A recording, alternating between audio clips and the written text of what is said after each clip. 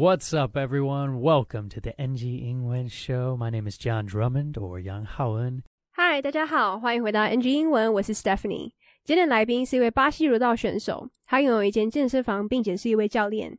接下来就让我们来欢迎 Steve。Today I'm joined by a superstar. He's a Brazilian jiu-jitsu fighter. He owns a gym. He's a coach, a trainer, and so much more. So everyone, please welcome Steven. All right. Hey, guys. How's it going? I'm Steve. What's up, my man? Thank you so much for joining us on the NG English Show. Thank you for having me on the show, John. Yeah. So for those of you listening, we had Natasha a few weeks back, and Natasha is getting trained by this handsome man right here. I'm okay. Yes.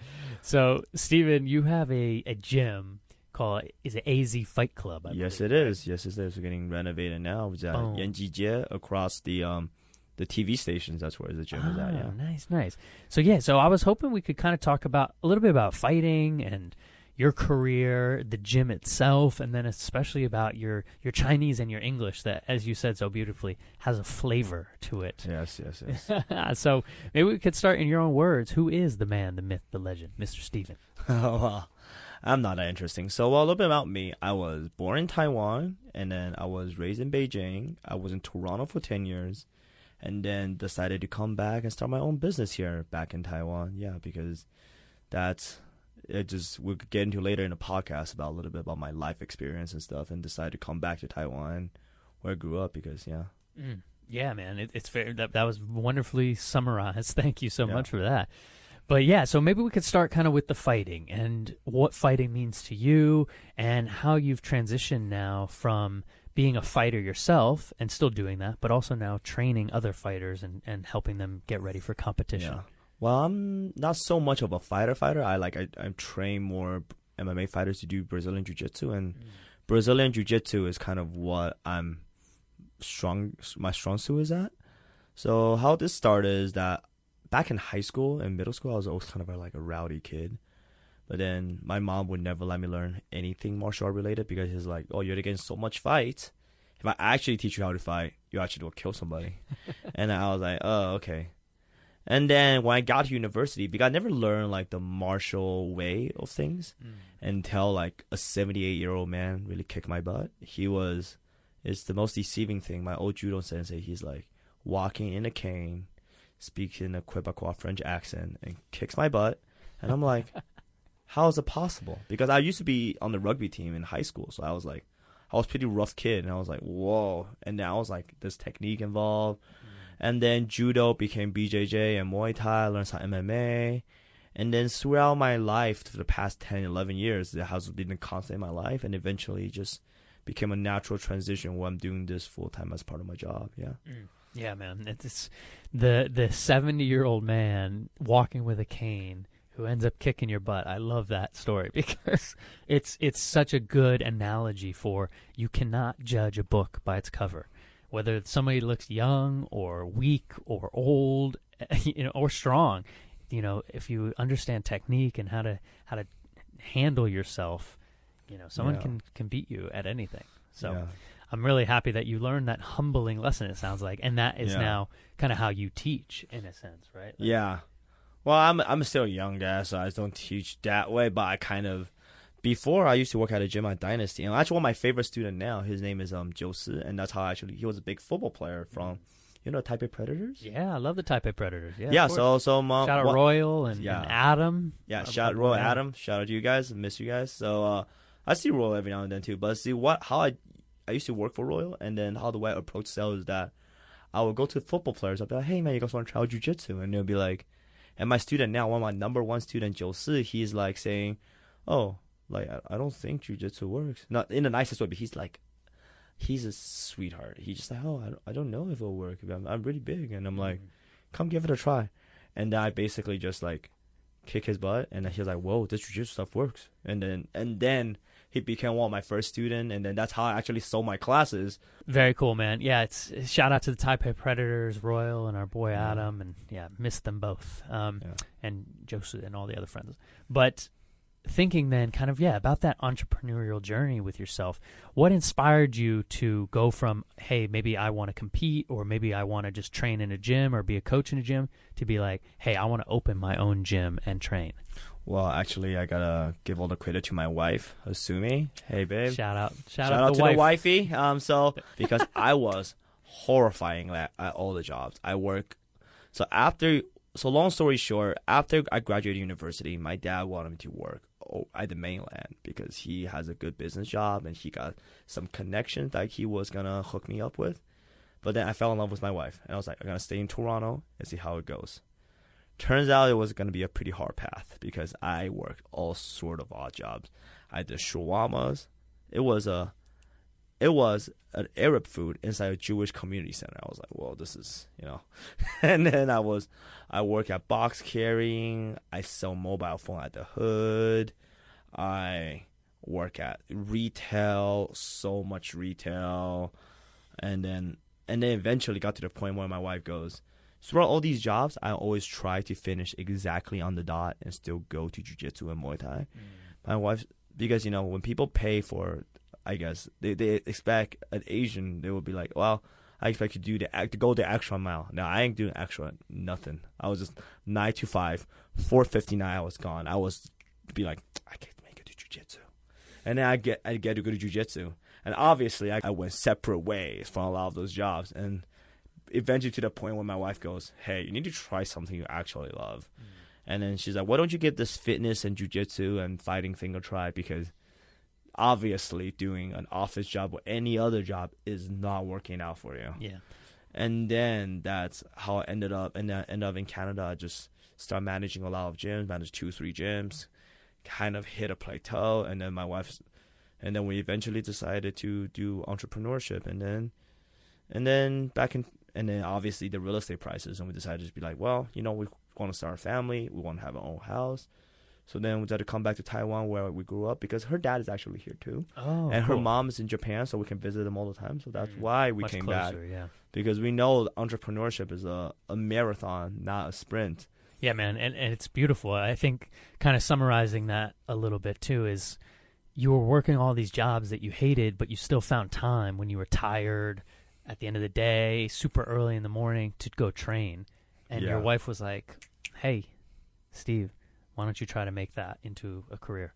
Exactly. Yeah, it's actually very smart, and it's I think advice for anyone listening. Yeah, if you can kind of find that thing that you love, and you can figure out a way to either work in that industry or monetize it as an entrepreneur, it's a great advice. It truly is. It truly is living the dream. There you go. Living the dream. Nice, man. So at AZ Fight Club now, are you training all different ages, all different levels, or do you focus on people who are just trying to compete? Where are you guys at with that? Well, right now we have some kids classes. We have Muay Thai and No-Gi Jiu-Jitsu is basically what we teach at AZ Fight Club. And the thing is, the gym is still it has a long-standing history, but I just joined my partner recently, so I'm just whatever people are trying to do, I'm trying to teach them, or I try to find somebody because I have enough understanding to know that I don't know everything. That whatever the people want, I try to make the gym on my own. I want to make a gym like a place where people can hang out. So I don't want to be like, we're learning this and this way, and that's it. So I just kind of want to make sure that everybody can come and hang out so I can teach. I'm not saying I'm going to teach whatever people want to learn, but I can try, I'll be like, well, if you want to learn capoeira, I don't know capoeira, I'll find somebody who does, right? Yeah, it's awesome, man. Well, shout out to you. Congratulations. I know the entrepreneurial journey is, like you said, it's a marathon, not a sprint, but shout out to the wife and shout out to you for trying this. 来宾的健身房叫做 AZ Fight Club。那来宾出生于台湾，但后来在北京成长。他也曾经在多伦多住了10年。那来宾说，他主要在训练 MMA 选手学习巴西柔术。那来宾也分享，因为他在国中的时候其实是一位非常爱捣乱又很不受控的小孩，所以他母亲不让他学任何跟武术相关的运动，因为他担心如果他真的学了，很有可能把别人打死。那直到大学的时候，他被一位78岁的柔道老师打败。而且来宾在高中的时候是一位橄榄球员，所以他认为这是太不可思议了，所以他就开始学习柔道、巴西柔道、泰拳等等的。那在接下来的10几年之间，武术成为他生命中一直持续的运动，于是这也自然的转变成了他正职的工作。来宾说他以前在一间健身房工作，后来他开始主动询问足球员想不想要试试看巴西柔术，直到他遇到了台北猎人队的94。当时本来他婉拒了他，因为他认为自己的体型比较大，但是试了一堂课之后，他就被来宾打败了，也成为了来宾的第一位学生。那来宾会从教练的身份转换到创业家的原因要归功于他老婆，因为他刚毕业的时候，他父亲本来希望他去中国工作，但因为他跟他老婆坠入爱河，所以决定留在多伦多。但他没有想到这条路会这么的困难，因此他做了非常多奇怪的工作，像是在一个犹太人社区中心里面卖阿拉伯食物，或是卖手机啊、卖衣服等等的。但是他老婆都认为他最后都会为了上柔道课而准时，甚至提早下班。所以他老婆就劝他试试看一个他真正热爱的工作，因为很明显的上班族跟其他的工作都不是他想要的。那来宾就开始在加拿大经营了3间健身房，但后来都遇到了停滞期，也因为他想要组建家庭，加上房地产价格上的考量，所以就决定回到台湾创业。那一部分也是因为来宾的老婆，他的父亲也在台湾，那母亲在日本，也相对来说比较方便。那来宾说目前在 AZ Fight Club 有小孩的课程，有泰拳也有柔道。那其实这间健身房已经存在了一段时间了，他是近期才加入他的合伙人的。那来宾也说他会希望这个健身房成为大家想要来聚集的一个地方，而且还会尽他所能教他会的。那我们来复习一下刚刚来宾跟主持人提到一些片语跟词汇。第一个是 strong suit， strong suit， S-T-R-O-N-G S-U-I-T， 意思是强项。第二个是 rowdy， rowdy， R-O-W-D-Y， 捣乱跟吵闹或是不受控的意思。那最后就是 plateau， plateau， P-L-A-T-E-A-U， 这可以代表高原，也同时代表着平稳期或是停滞期哦。那我们继续来听接下来的专访吧。 But I was hoping, Steve, we could switch gears a little bit, kind of to the story of your life with Beijing, Taiwan, Canada, all those different places, and really how that's influenced your language now over the years. So maybe let's start with English. Where did English develop? Did that start in Taiwan? The English actually started in, I would say started in Taiwan, but barely, because I was not a very academic kid. Like, I ended up in a pretty good university, but throughout my entire life, I'm kind of just, I would say I just like hustle out of my coverage. Like, I feel like I was only giving like 70% because I went to University of Toronto, which is like a really good school. I'm the best in Canada. But I was not at that level at all. Like, my academic prowess is like, oh, this is... I'm like, oh, these are people who are actually smart. Honest. These people who are actually smart. I'll be grinding in the libraries 12 hours, and I'm like, getting a B- average. I'm like, man, there are people who are actually talented and stuff. So I have never been a very talented kid in terms of languages, or in terms of anything, to be honest.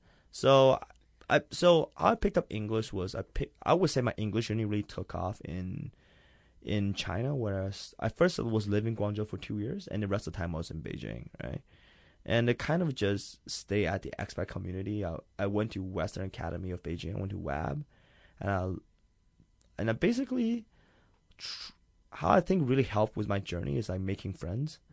So back then, in a homeroom, we had like different teachers, and then my homeroom teacher sent me was like all my friends who are like, I never had a lot of friends. I sat around with all the white people. So I sat around expats. I guess sat around with all the white people, because a lot of the Taiwanese or a lot of the Chinese, they kind of stick together with their own. I kind of got, because I was a rowdy kid and I didn't speak much English, so they would send me with the white kids to calm me down, and then eventually I rowdied them up, and then so. Yeah, and that's how I actually started my journey. But I think I got to the point where my speaking English was way better than my written English. My written English was kind of garbage. I got to high school, my teacher was like, "Oh God, this is not good." And I was like, "What do you mean?" Well, I would say, like, I don't know if your listener have heard this before. It's kind of like, I speak like Broglish. Like a, what was it? Broglish? Broglish is kind of like a frat boy English, and it's kind of like choppy, and it's grammatically incorrect, but then it sounds like English, and then it's like, I love that. So bro, like a brother, like your good friend, like your songdi, right? Yeah. Bro, and then English.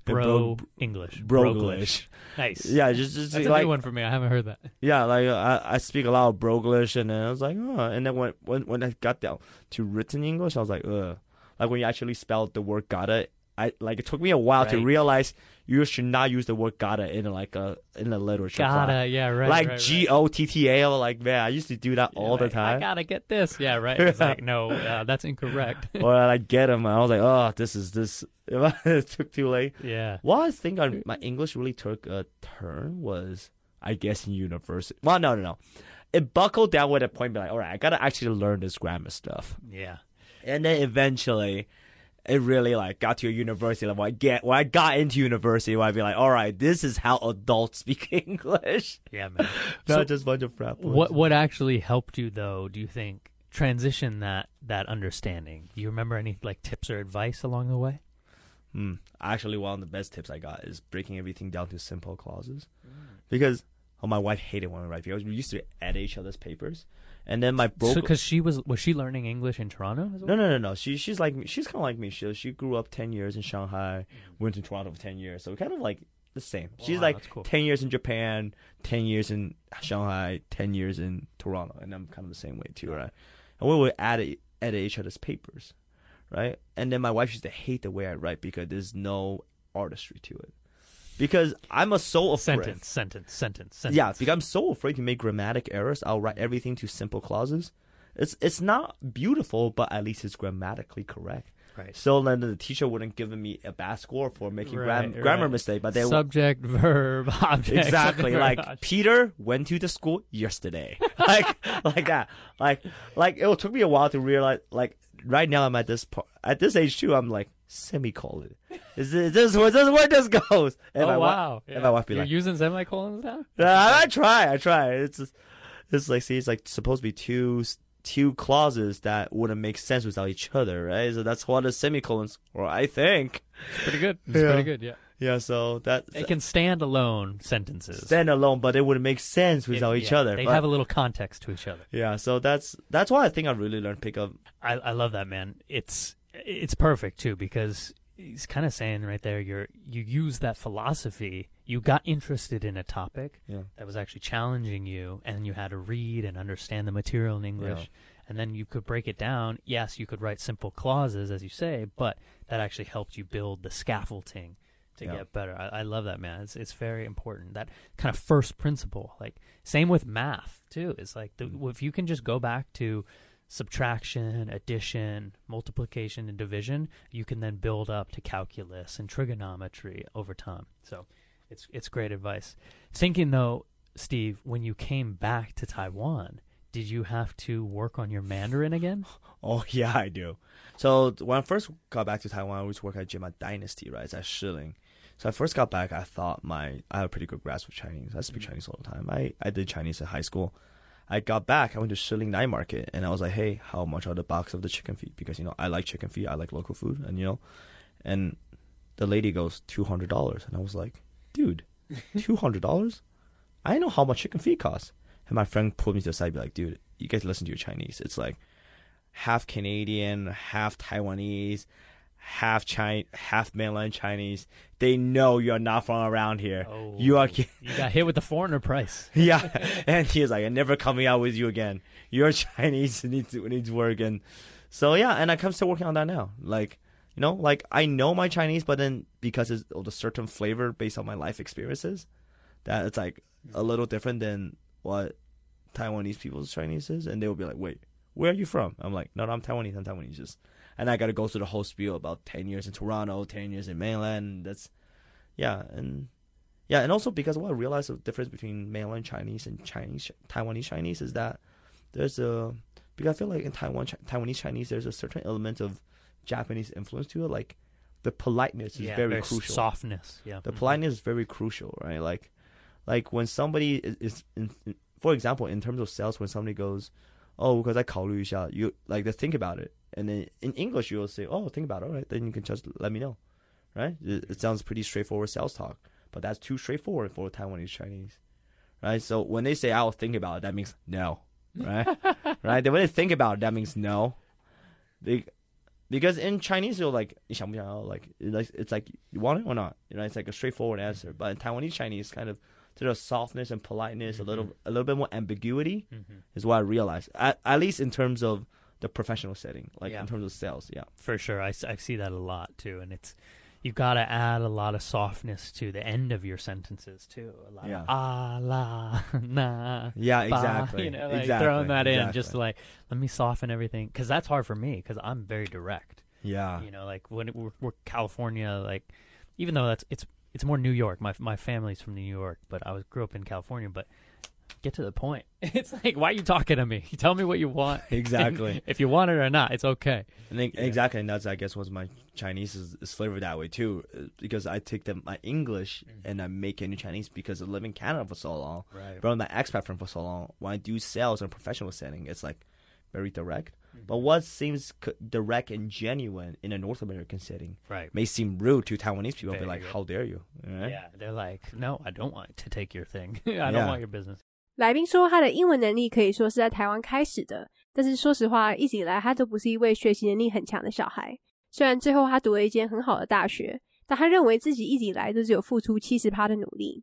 像他进到了多伦多大学的时候，他认为他的学习能力其实完全跟那些聪明的学霸不在同一个水平上，所以他就算是在图书馆努力的学习12个小时以上，但他最终还是会考一个 B 减之类的。来宾认为他自己不是属于天才型的。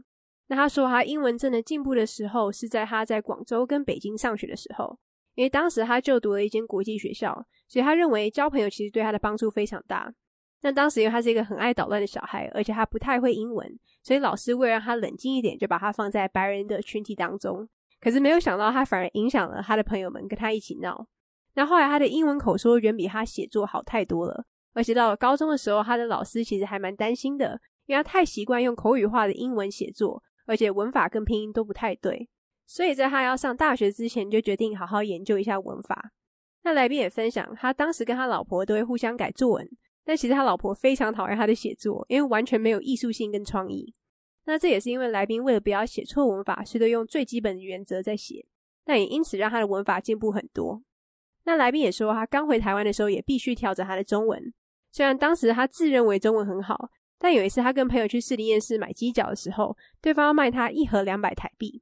那这时候他朋友才说，这是因为他的中文有夹杂了加拿大、台湾、中国混合的腔调，所以被当成了外国人。来宾也分享，他认为在台湾的中文其实比较注重礼貌跟委婉的表达方式，因为他太习惯用英文的说法直接翻成中文，所以有时候会显得好像比较没有礼貌。那他认为台湾人比较习惯用模棱两可的方式说话。那我们来复习一下刚刚来宾跟主持人提到的一些片语跟词汇。第一个是 prowess P-R-O-W-E-S-S 代表着杰出的技能。第二个是 ambiguity A-M-B-I-G-U-I-T-Y 意思是模棱两可。那我们继续来听接下来的专访吧。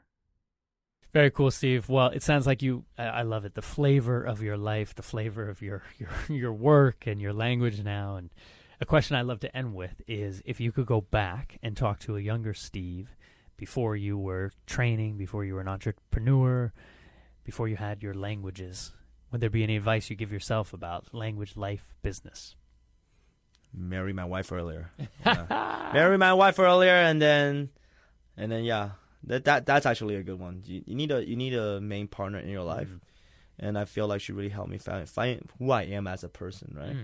It's not because I married her earlier because we're gonna be together for the rest of our lives, but marry earlier also find out who you are as a person as well, because that's one of the hardest things. Because I know unlike some other people, it took me a while to find out who I am, and my wife really helped me discover that, and I think she had no choice. But then, if I feel like if I met my wife earlier, I married her earlier, I met her earlier, it would have given me the confidence to find out who I am earlier to make the man I am today.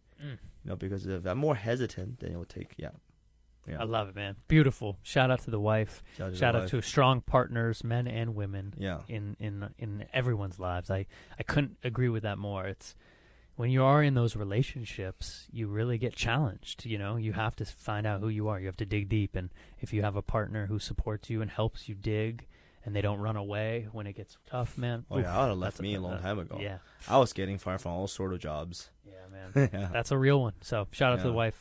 来宾会给年轻自己的建议就是早点娶他的老婆，因为他认为是他的老婆给了他信心，并且帮助他找到自己。